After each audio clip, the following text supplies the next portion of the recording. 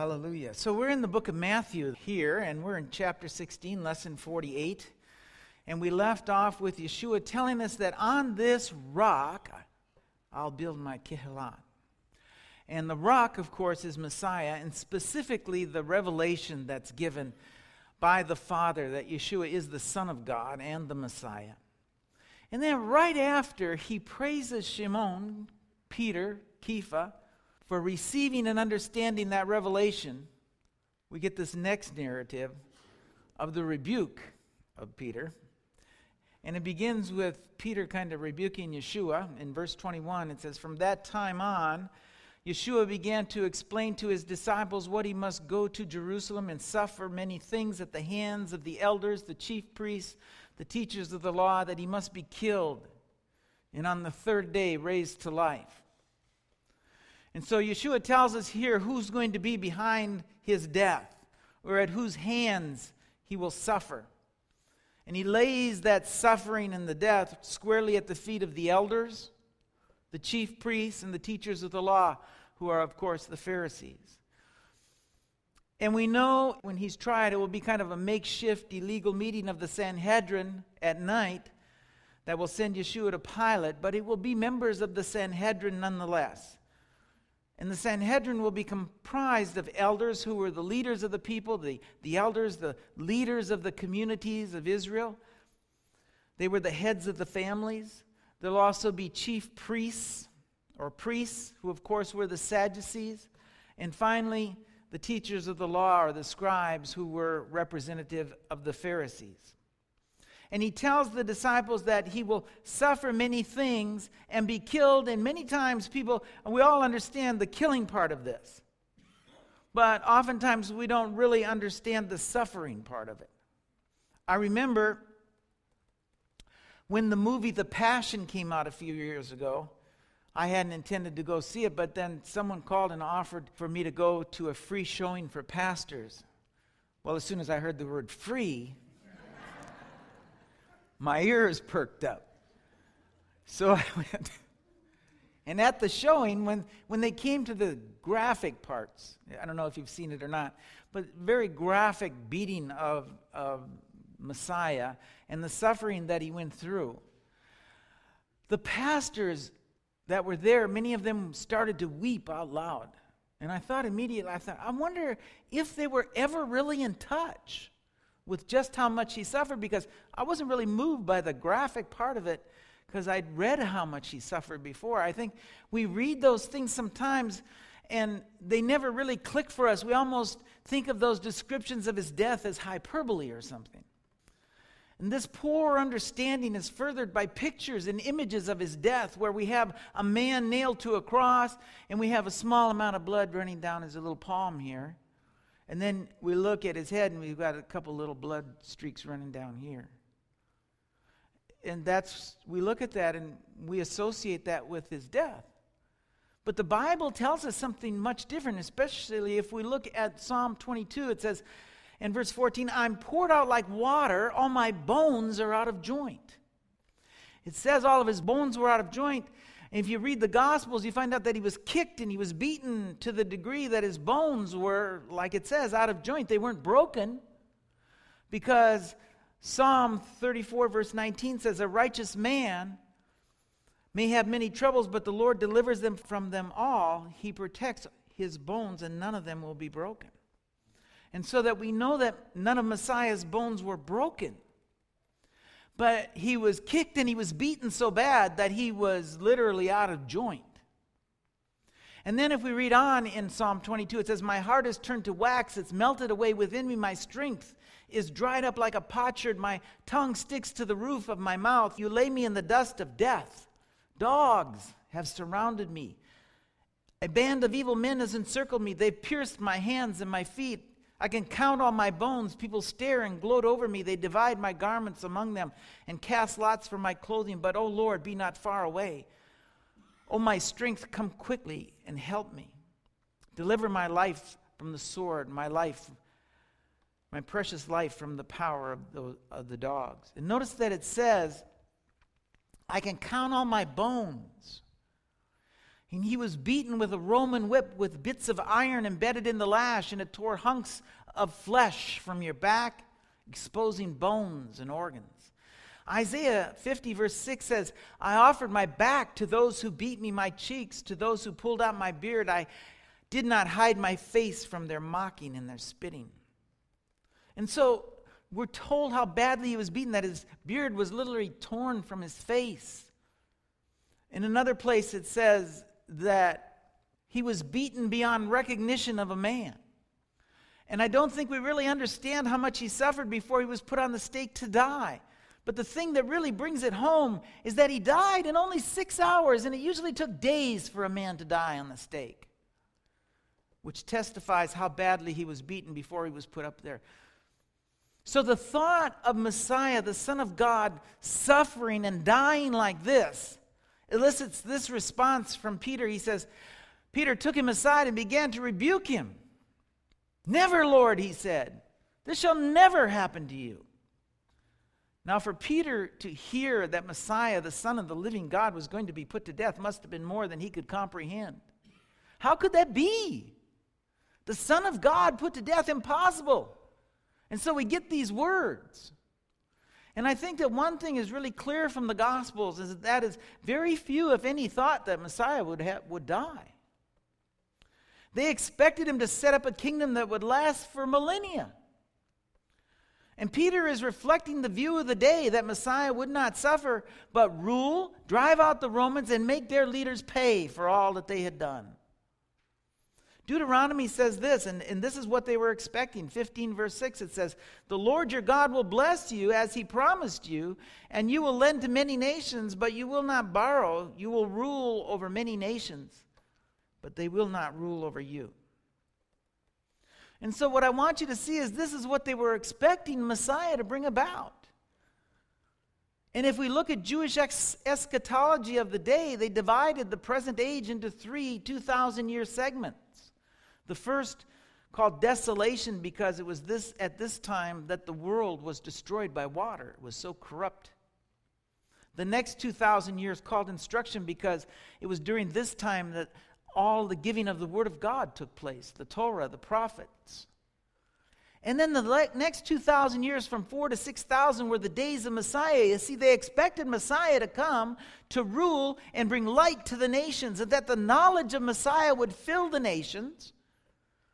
And, we know that happened in part, but it wasn't like they expected. They didn't expect him to die. And we see this expectation that he would rule, which was a teaching of the Pharisees, in the words of Peter. In verse 23 says, Yeshua turned and said to Peter, get behind me, Satan. You are a stumbling block to me. You do not have in mind the things of God, but the things of men. And so Yeshua's rebuke of Peter is something that I'm sure we would all rather not hear. Right?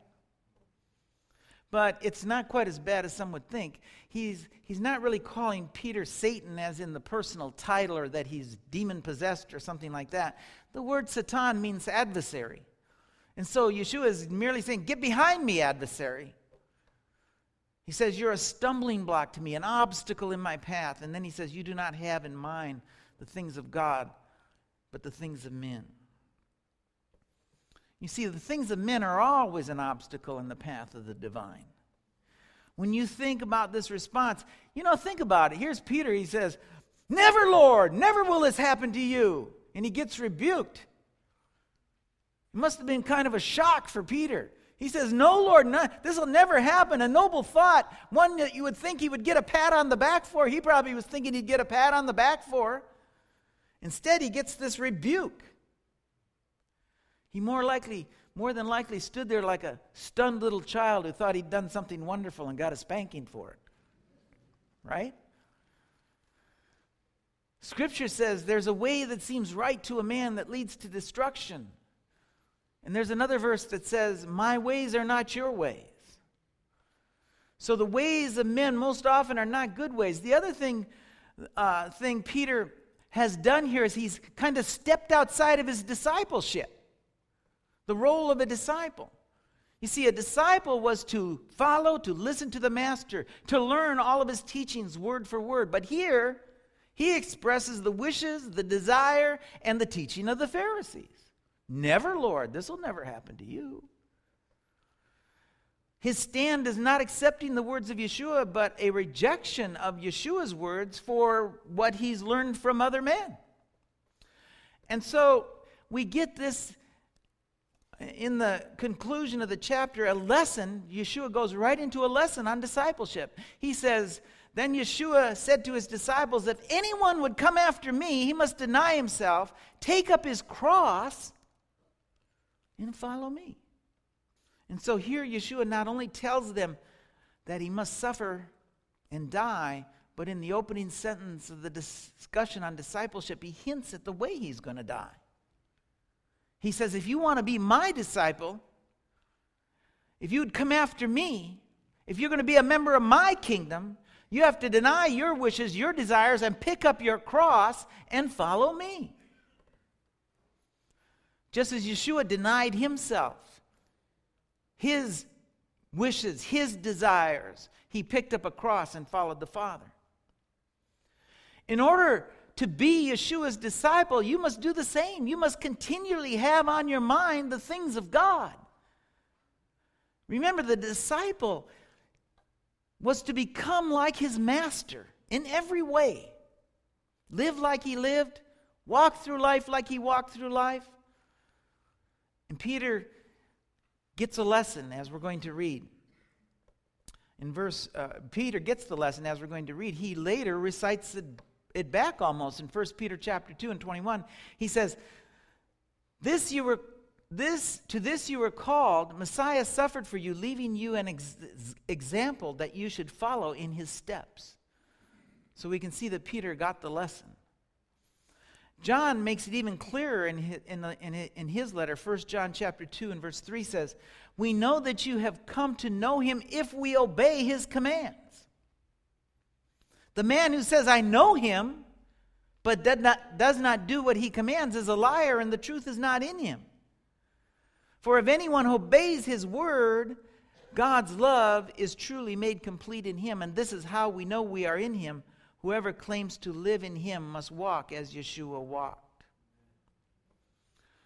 And so John gives us the same lesson in words that are about as plain as you can get. He just says, if you don't walk like Yeshua walked, if you don't obey his commands, you're not only not good disciples, you don't even know him. That's a terrible thought, isn't it? There's a lot of Christians in the world who say, I'm a Christian and I know Jesus, and they don't know him. They're going to find out one day, they're going to hear the words of Yeshua say, depart from me, I never knew you. And they never knew him either. The whole of the good news that they will take out to the nations relies on one principle, that of making disciples for Yeshua.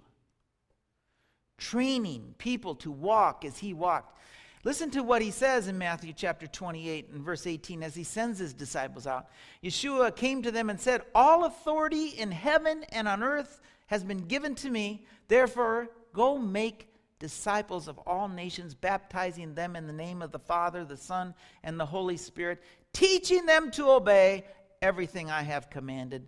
Surely I'm with you always to the very end of the age. You see, the whole of the gospel of the kingdom rests on this one principle of laying down your life and walking as Yeshua walked through life. I have to tell you that our idea of spreading the good news is so far removed from what Yeshua intended that what we do is teach people, we teach people to be disciples of the world. Not Yeshua. We don't teach others to walk as Yeshua, but we teach them to walk on what our idea of Yeshua is, which is far from reality. We don't make disciples of Yeshua. Instead, we bring about the words of John. The man who says, I know him, but does not do what he commands is a liar, and the truth is not in him. We make people liars. They say they know him, but they don't know him. Yeshua is emphatic about this following him and not yourself. And we can see this in the word that Matthew uses for deny. It's used only one other place in the gospel, and it's used in Matthew chapter 26.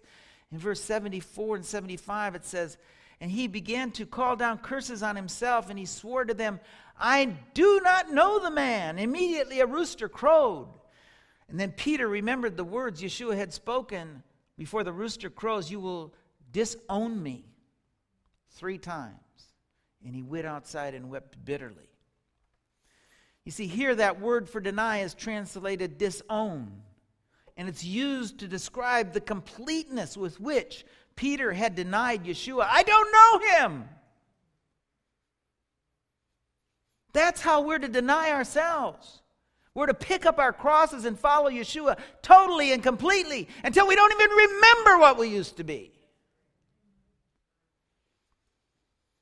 To give you a better idea, the Greek word was used in the Septuagint to translate the Hebrew word ma'as. Listen to what it means. To spurn, to abhor, to cast away, to condemn, despise, disdain, refuse, reject. We're to cast off and abhor and reject who we were and become like Yeshua. And then he says this in verse 25. "For whoever wants to save his life will lose it, but whoever loses his life for me will find it. What good will it be for a man if he gains the whole world yet forfeits his soul? Or what can a man give in exchange for his soul?" I mean, how clear can it get? Your life, our lives are so contrary to the will of God that you have to forfeit it. We think of our lives as so important. We think and we take pride in the things we do in this life. We're proud of our accomplishments in this life. And yet, Yaakov, Yeshua's brother, tells us this in chapter 4 and verse 14. "Yet you do not know what your life will be like tomorrow. You are just vapor that appears for a little while and then vanishes away."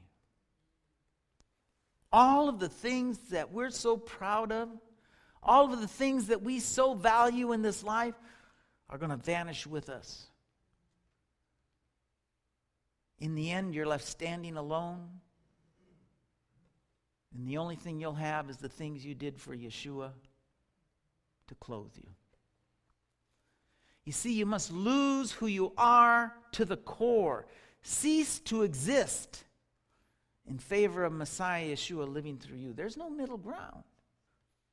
And I'm sure that Yaakov, when he wrote that passage, had the words in mind of King Solomon from Ecclesiastes chapter 2 and verse 9. It says, "Then I became great and increased more than all who preceded me in Jerusalem. My wisdom also stood with me.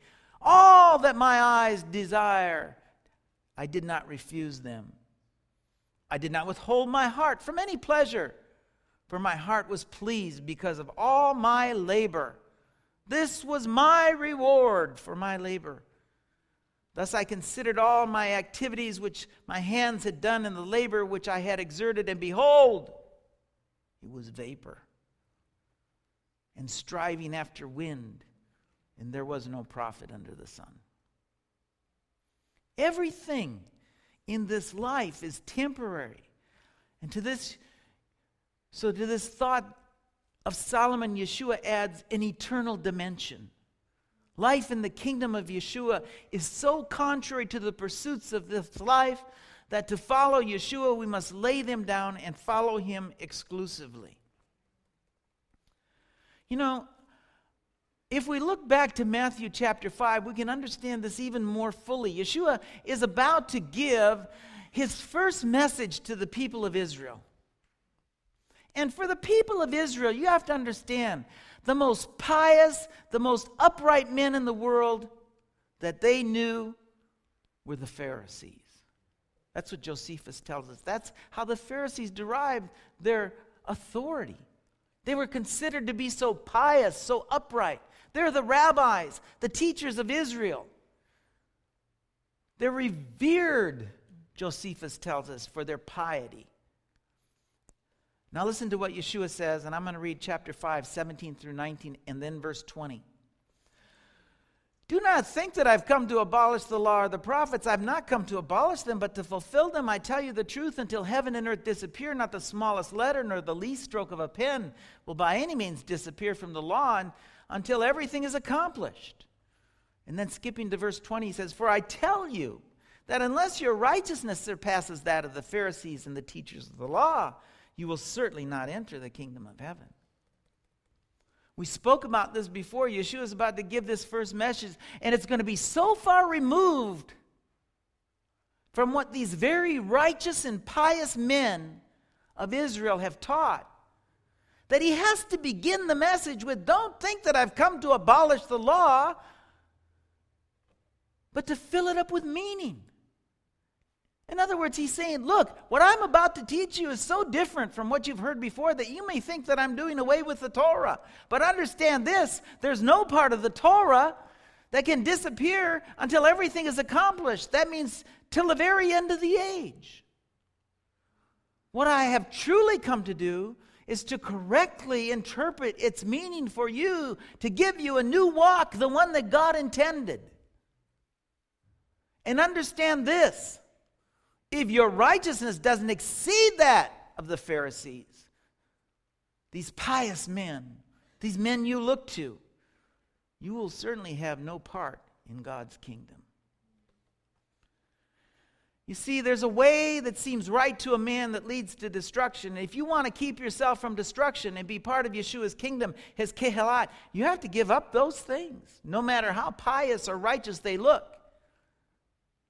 The things that you think are right, give up those teachings which seem right to you and walk in the footsteps of Messiah.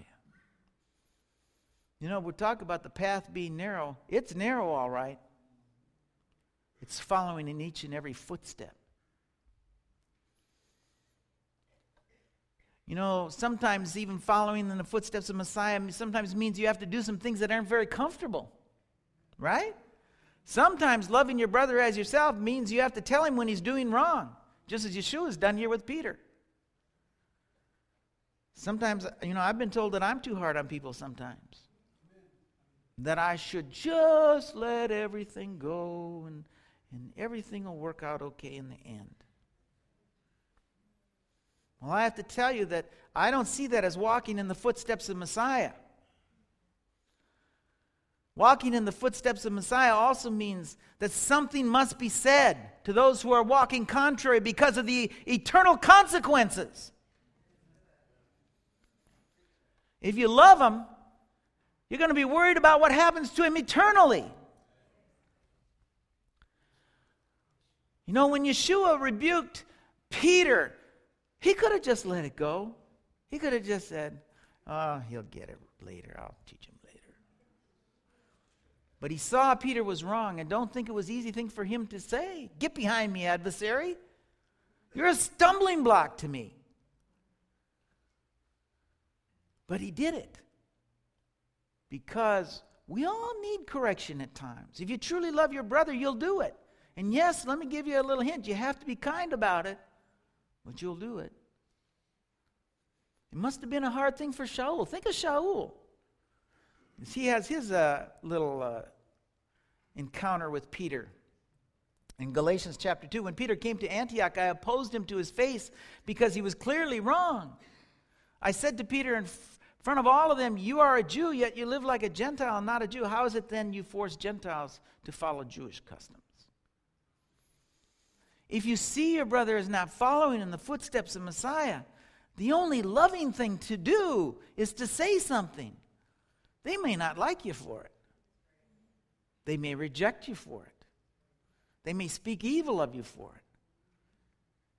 But if you truly lost your life and you're walking in the footsteps of Messiah, you'll do it. And like I say in that regard, a word of caution, let me also say you'll do it in kindness. The point is, we have to walk in the footsteps of Messiah. And it's not easy. It's nearly always contrary to what we think. That's why we have to walk in the Spirit at all times, Paul says. And next he tells them why it's important for us to walk as he walked. If we love our brother, we must rebuke his behavior at times. Listen to what verse 27 says. For the Son of Man is going to come in his Father's glory with his angels, and he will reward each person according to what he has done. Isn't that great? We've got a reward coming. Amen? Hallelujah. According to what we've done. Did you hear that?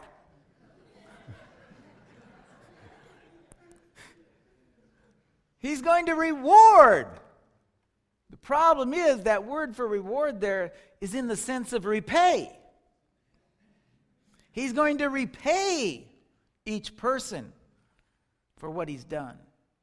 And he's going to do it measure for measure, eye for eye, and a tooth for tooth, because he's the eminently fair judge. The Greek word that's used here means this: deliver again, repay, repayment, perform, recompense. You know, I look at the church today, I'm telling you this. I look at the church and I see people walking around like peacocks. I'm saved by the grace. I don't need to do this because I'm just a sinner. I'm saved by grace. And hey, that's true. And you know, when you hear that, it sounds really good. It sounds, wow, look at the great trust in Yeshua he has. It really sounds great. He trusts the redemptive work of Yeshua to the degree that he doesn't even worry. He sins and thinks it's no problem. It's all covered. I'm just a sinner. Doesn't it sound great? Problem is, it's a trust with no foundation in fact. It's what I like to call hogwash. Because Yeshua just said he's going to repay each person according to what he has done. Are you a person? You have a reward, a repayment coming to you. Great, right? Well, it may not be so great, because I want to read now what I left out of chapter 5. Remember, I skipped a couple verses. We're going to read those now. Anyone who breaks the least of these commandments and teaches others to do the same will be called least in the kingdom of heaven. But whoever practices and teaches these commands will be called great in the kingdom of heaven. For I tell you, unless your righteousness surpasses that of the teachers of the law and the Pharisees, you will not enter the kingdom of heaven. You see, you may be very confident that you're going to receive a reward, and it's true. You're going to get one. But when you get it, you may not be very happy with the repayment. You see, while it may be a given that you'll be at the wedding supper of the Lamb, you may be so far down that table that Yeshua is at the head of. You may be so far down that table that the noise of the weeping and the gnashing of teeth, you can barely hear his words. What Yeshua is telling us in all of these passages, folks, is life is serious business.